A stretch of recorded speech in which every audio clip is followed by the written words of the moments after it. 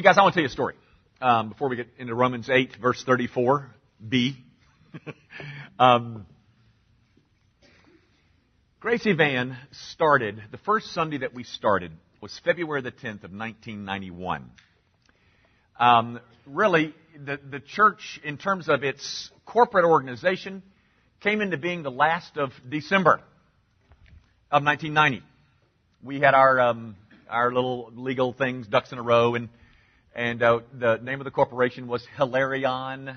Hilarion is the Greek word which means cheerful. And in 2 Corinthians 8, God loves a cheerful giver. Well, the Greek term there is Hilarion. And so we named the corporation Hilarion. So that was in late December. And then a bunch of people who were committed to start Gracie Van started working on this building over here on, what was the name? Murray Road, over close to Memorial Park Cemetery Funeral Home, across the street, back there in the back. If you've ever eaten at the Stacked Deck, it's right down the street from there. So a bunch of us were tearing out walls and mudding and painting and yada, yada, yada. And a telephone call came through. It was from the Commercial Appeal. And the Commercial Appeal wanted to interview me about this church plant. Well, I learned a very good lesson when it comes to being interviewed by the Commercial Appeal. And the lesson is, just say no. But I didn't say no at this juncture. I said yes. And that's how you learn things, you experience. And it really wasn't that bad of an article. It really wasn't. I had dreamed about planting a church in this neighborhood. Exactly. In fact, if you'll take a county map and you'll look at the county map, I-40 goes this way and 72 goes this way, and I wanted to be right in the middle of those. And that's exactly where we are, by God's kindness and His leadership, in this location. And I said something like that, and I said something about there not being a church out in that area. And I said something about, do you know the term dinks? Do you know what a dink is? Dual income, no kids. D-I-N-K. Dual income, no kids. And I used that term, dinks. And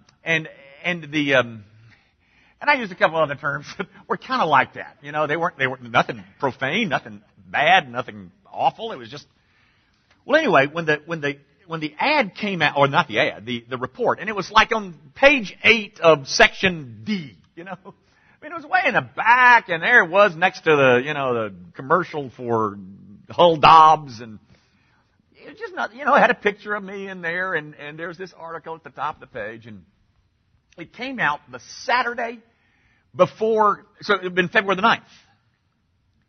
So February the 9th, this article comes out, and we were going to have our first worship service the next day. And I can't tell you how devastating that article was to me and Susie. Now, if you think I'm kidding, my wife, she's sitting right there, if you'd like to ask her, did not want to go to the mailbox to get the mail. Because it presented us as, and I think we've long outlived that false start that I gave us. But it was just awful. It was just, it wasn't bad. It was just, they just want to go out there with a bunch of wealthy people and do their yada. That was the impression that it made. It was just awful. I just hated it. And I remember going over on Saturday, and some of the people of Gracie Van were setting up for the next Sunday or the next day, and it just took the wind out of my sails. Which I got a lot of wind in my sails, so it's certainly a good thing to have that happen frequently. But it was just awful, and people would, they didn't think it was awful, and people didn't really. They would clip it out and send it to us in the mail, like people do, and you pick it in the paper. And I thought, stop it! We don't want any more of these, and we're sorry that you read it. And I have been asked to speak in Osceola, Arkansas, at a Presbyterian church up there, and I went up there, and they had the article up on a cork board, and I thought, this is awful. It was just terrible. Just terrible. And we outlived it, and things have done okay. Here's my point. My brother and sister in Christ, there is something that's going on in our community that is absolutely grievous to the body of Christ. I haven't said anything. I haven't made a public statement because I had hoped that most of it would be settled and people could move back to normalcy and things could go on. But the commercial appeal, or whoever's at fault, that is to get the articles in the paper. But there have been serial articles, as you know, about a sister church right down the street from us. And it has been far worse than I've known about this for months, guys. I know things, I don't know why I say this, but I know things that you don't even want to know. You just, it would titillate. I mean, you would, and we'd all sin, but you don't even want to know it. And I can tell you, there are going to be more articles. Promise. I cannot imagine what this must be doing to people. Guys, I'm not looking for your sympathy, but the pastorate is not the easiest job in the world. I love what I do. I love where I get to do it. Yeah, I just love it. But I mean, when things go bad, woo! I mean, things can really get hard. I don't know whether you've ever been through a church fight before. I hope you haven't, but I bet you a lot of you have. And you know how ugly people got, and the things that were said, and the innuendos, and I cannot imagine, what the pastor and his wife must be going through right now. I'd be in a straitjacket, and my wife would have left me months ago. She'd have found a place in southern Australia and changed her last name. I just want you to know, if this ever happens at Grace Event, we can't stand it. We'll just go ahead and resign and get out of your way. We can't stand it. We're not that hard. We're not that tough. We're just not that tough. I just want you to know, I'm just not that tough. And I applaud that somebody hasn't just had a mental, emotional collapse. All of that said, I thought it would be good for us to spend a minute or two in prayer about our brothers and sisters down the street before we look at Romans 8. How about that? Let's pray.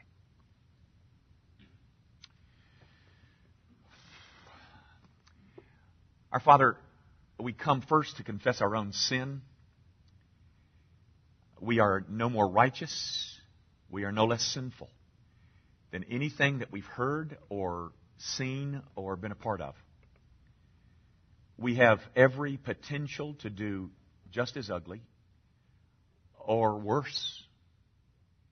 We make no claim at higher ground. We make no claim to be more spiritual. We are not, oh God. And we dread the idea that we would enjoy somehow somebody else's pain. And I pray that you will forgive us, that there is within us the spirit of division, the spirit of party spirit, the spirit of wanting my own way. And I pray, Lord, that you will first hear the cries of guilty people in this room. Because we have just the same potential. We've been saved just by the same amount of blood. It is our sin that took Christ to the cross, as well as our brothers and sisters down the street. But having prayed for your forgiveness and your protection from that, giving vent to our own sin, we want to pray tonight for our brothers and sisters who are in so much pain right now. I pray for the pastor and his staff who are besieged right now. And I pray that you will guard them from despair. I pray that you would lift them to a place of encouragement, and that you'll speak peace to their souls. I pray that somebody will come alongside and be able to help sort them out, help them sort out what they're facing. And Father, I pray for the congregation, the winners and the losers. And I pray that somehow you will enable them to set aside their differences, and that the end result will be a greater, stronger church, something that we'll be able to see very shortly, and that we'll be able to rejoice that once again all things have worked together for good to them that love God and are called according to His purpose. We know that that will be true one day, Lord. We pray that it'll come quickly. And I pray, Lord, that you will help us to be a part of the solution and not the problem, and that you will help us to curb our appetites for gossip, and that you will help us to muzzle our tongues. Father, the Lord Jesus is altogether lovely in our eyes.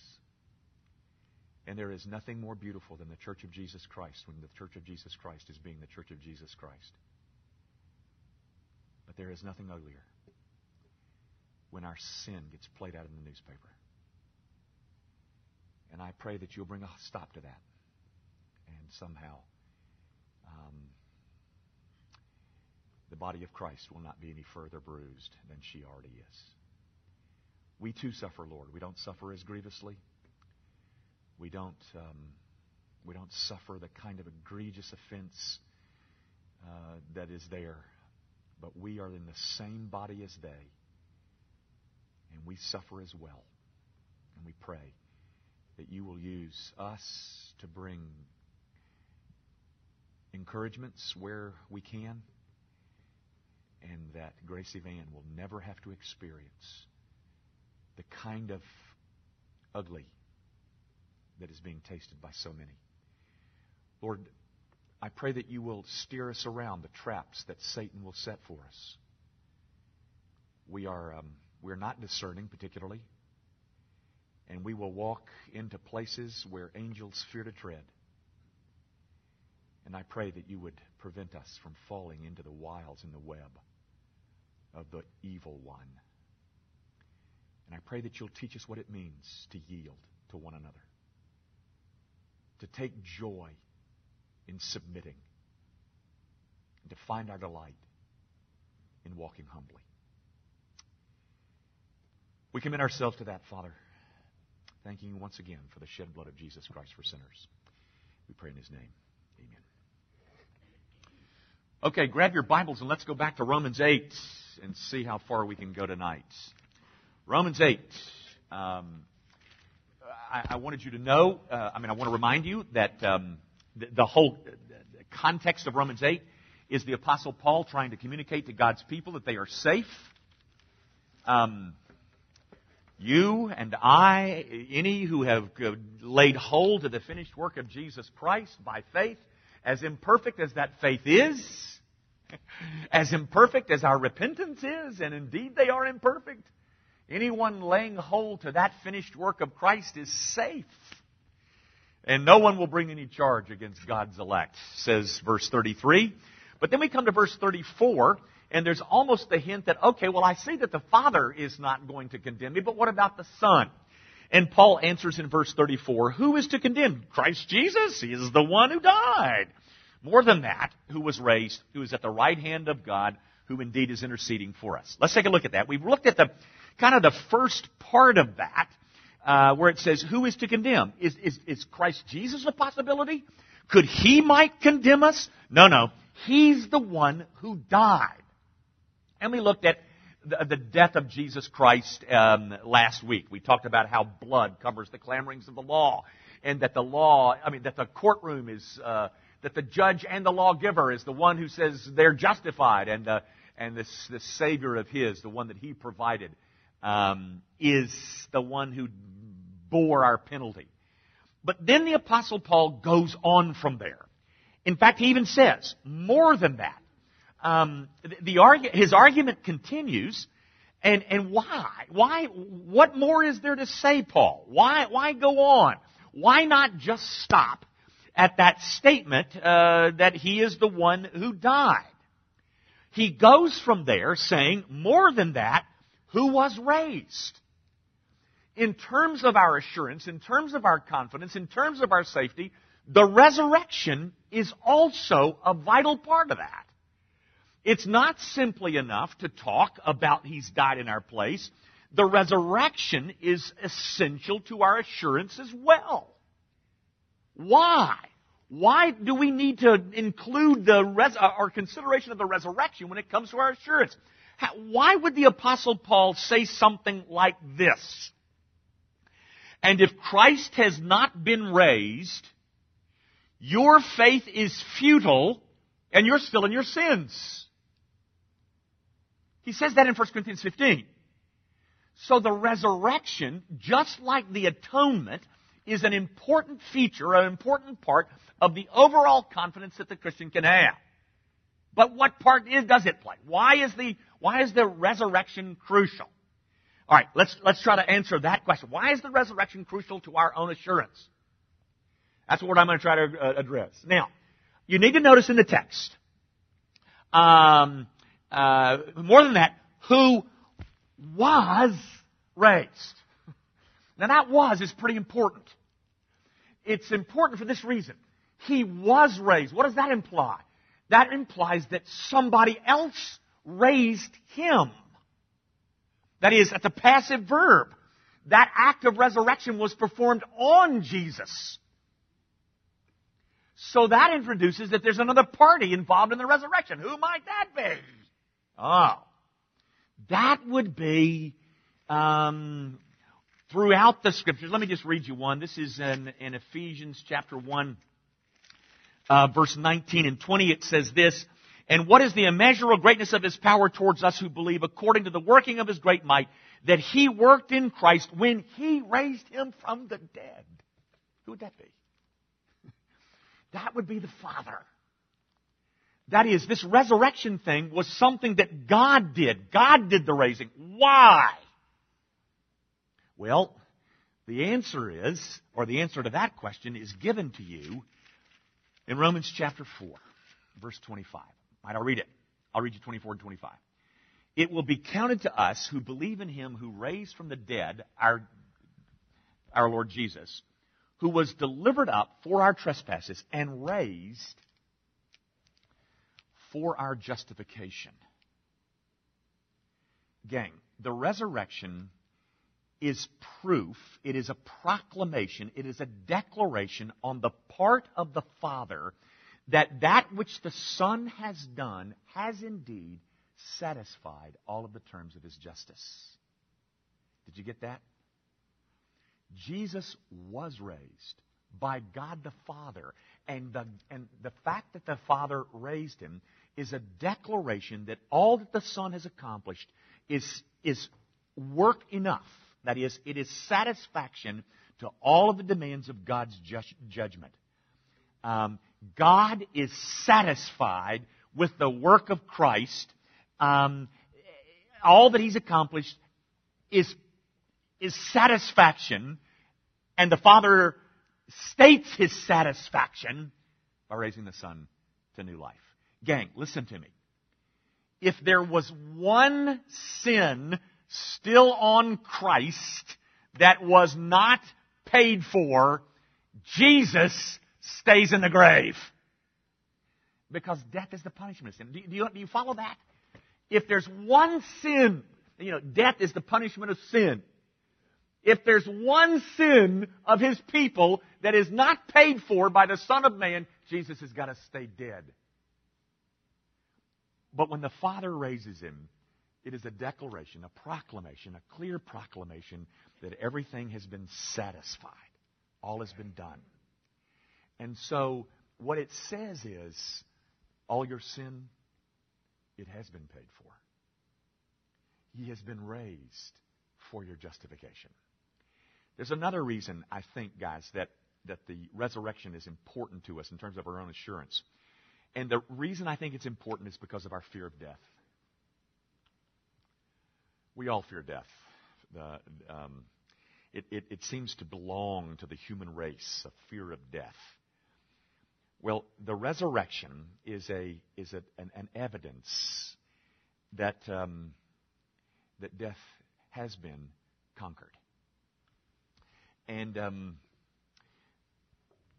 I think as death approaches us, we get more shook about our safety. And death, at least the pale or the shadow of death, seems to raise doubts about our own salvation. But the resurrection tells me that, first of all, it tells me that God is pleased with the work that His Son has done for me. But secondly, it tells me it's the final proof that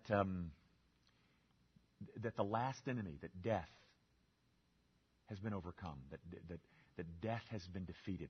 You know, it's interesting. It's in 1 Corinthians 15:26, where death is defined as the last enemy. It is. It's the last enemy. But there's victory over it, and it's victory that is proclaimed to you in this whole idea of His resurrection. So, that's why the resurrection is a vital and integral part of your whole own sense of assurance. It's a declaration that God is pleased and accepts what the Son has done, and it is a proof that indeed death will not hold you. It will not keep you. It can't. Because death is the payment for sin, and there won't be any associated with you. Now, the apostle goes on. He says that he was raised, but then he says, who is at the right hand of God, who indeed is interceding for us. Now, guys, there's two things that are mentioned there. They are called,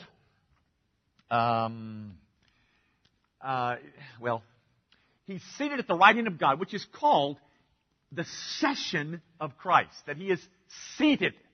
And then, of course, the intercession is mentioned. We're going to come to both of these before we're finished with this text. But guys, He's mentioned His death and the resurrection, and then he skips to the session and the intercession. But there's a couple of things skipped in here. One of the things that's skipped is the ascension, which we're going to look at in a second. But there's another thing that's skipped, and that is this 3 days between the death and the resurrection. What was going on in those 3 days? Boy, the Bible doesn't say much. But there's this very strange, bizarre statement in 1 Peter 3 about He went and preached to the saints in prison. You ever heard of that? Guys, how many of you were raised in environments that quoted the Apostles' Creed? I mean, didn't the Methodist Church do that? Is that where I learned that? I know. I believe in God the Father Almighty, maker of heaven and earth, and Jesus Christ, His only Son, our Lord, who was conceived by the Holy Spirit, born of the Virgin Mary, suffered under Pontius Pilate, was crucified, dead, and buried. What's the next sentence? What? See there? You see? Oh, we got a division in the house. What did you say, Walt? No, that's not what you said. I thought you said something else. What did you say? What did you say, Eric? He descended into hell. What did you say, Lorraine?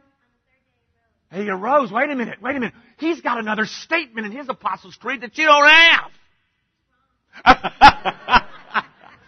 How many of you were raised in environments with the Apostles' Creed that has that He descended into hell in there? Look at it. See there? And the others of you that were raised in the Apostles' Creed and didn't have it in there. How about you? Lorraine, you're the only one. No, Eric was. Guys, there's this statement in there about He descended into hell. What is that? Well, it comes from that 1 Peter 3:19 passage. That He went and preached the gospel to the saints in prison. Now, this is kind of an aside, so let me just chase it for real quickly. Do we believe that Jesus descended literally into the place called hell? Well, there'd be some that would. I wouldn't be one of those. I would say to you that when the Son is hanging on the cross and He is saying, my God, why hast Thou forsaken me? He is at that moment experiencing the essence of hell. Because that's what hell is. It's the separation from the Father.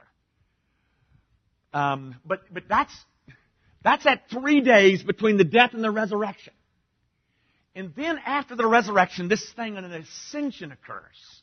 And I want you to see it because we don't talk much about this. And go to Acts chapter 1.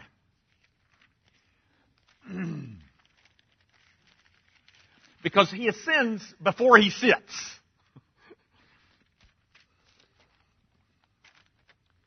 All right, but before we look at Acts chapter 1, guys, I don't know whether you're interested in stuff like this, but in a theological world, the life of Jesus Christ is broken up basically into two halves. The entire existence of Jesus Christ is broken up into two halves. The first half comes from His conception to His death, and that is called His humiliation. At the moment that a female ovum was fertilized and it became a human cell, the humiliation of Christ began. And that humiliation continues all the way, the whole thing, all of it, folks. That stuff about, not just the death on the cross is His humiliation. No. Walking the streets of Palestine and getting spit on by Jewish audiences and all of that. Sitting down at the Sermon on the Mount and articulating that glorious sermon, that was a part of His humiliation. This is a statement on the part of the Son when He says, "My meat and my drink is to do the will of my Father." Well, that's it, folks. Humiliation. The will of the Father is that He would be humiliated. And His humiliation begins right there. That He would reduce Himself to a human cell. Now, the other half of His cross begins after the death, at His resurrection, all the way through eternity. Which is called it's exaltation. Exaltation. Now, but guys, there are steps from here to here. The resurrection, the ascension, the session, and the intercession. Now, all I'm saying is, if these things are a part, if that's a part of His exaltation, it at least ought to deserve 2 or 3 minutes of our time, don't you think? That was my point. Acts chapter 1. Let's begin reading at verse 8. Acts 1:8. "But you'll receive power, and the Holy Spirit has come upon you, and you will be my witnesses in Jerusalem, and in all Judea and Samaria, and to the end of the earth." And when He had said these things, here we go. "As they were looking on, He was lifted up." There it is. That's about all you get in the New Testament concerning His ascension. He was lifted up, and a cloud took Him out of their sight. That is a mention, or the mention, of His ascension. I want you to read 2 more verses with me. "And while they were gazing into heaven as He went, behold, 2 men stood by them in white robes and said, 'Men of Galilee, why do you stand looking into heaven?'" Now this next sentence is pretty important in terms of how you sort out your own eschatology. "This Jesus, who was taken up from you into heaven," look at this sentence, "will come in the same way as you saw Him go into heaven." Now, would you like to know something about the second coming? Then learn something about the ascension. Because the way you saw Him go up is the way He's going to come down. In the same way that you just saw and witnessed and watched Him go up, you can expect Him to return just that way. So what does that mean exactly? I'll tell you a couple things it means. It means that there's a physical second coming. He left with a body. It's a glorified one, but He's going to return with a body as well. That means it's a visible thing. It means it comes from top down. I mean, think of an ascension. These words, "and He was lifted up out of their sight." Whatever is there is what you can expect on the return. That's why I wanted to take you to the ascension, guys, is that we learn something about the end by learning something about the ascension. Okay? Now, having said all that, now after the ascension comes the session. Now, some of you this may be a new term may be a new term for a lot of you.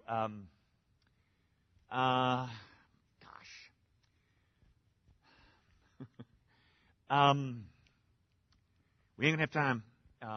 Let me tell you something about the right hand. I tell you what. Because guys, this whole idea. For instance, Jesus Christ occupies 3 offices. What are they? Atta girl, prophet, priest, and king. How does he exercise his role as prophet? He speaks. He speaks that which is the very mind of God. How does he exercise his role as king? Woo! Did y'all hear that? That came straight from Jackson, Mississippi, folks. Say it again, Jeff. There you go. That's Jesus as king. Now, here's the point. How does he perform his role as priest? That's part of it. But that's only part of it. And ladies and gentlemen, that's a vital part to me and you. But it's not the big deal to the Father. Because when the Son exercises his role as priest, he is making his moves before the Father. And that is being done right as this session occurs. The Son brings something before the Father. And that's what we got to look at. That's really one of the major themes of the book of Hebrews. We'll look at that next week. But guys, he brings something in there to the Father, satisfies the Father, and the Father says, have a seat. At the right hand. It is the position of cosmic authority. When the Son of... there's so much you could say about this, guys, but when the Son of Man, this great passage that you all love so much, and you rightly should, and Grace of Man is all about it, and it's called the Great Commission. You remember how it starts, don't you? Jesus says, go make disciples. No, it doesn't start like that. Baptize a lot of people. No, it doesn't start like that either. It starts like this. All authority in heaven and on earth is given unto me. Now, go get them. Ladies and gentlemen, far more important than you going to get them is the recognition that residing in the palms of Jesus' hand is all authority in heaven and earth. Where does he get that? He gets that because he is seated at the right hand of God the Father in a place of cosmic authority where everything does his bidding. You remember Psalm 110 verse 1? He says the statement is made to the coming Messiah. It says, sit here at my right hand. What's the next line? Psalm 110:1. Until I bring all of your enemies beneath your feet.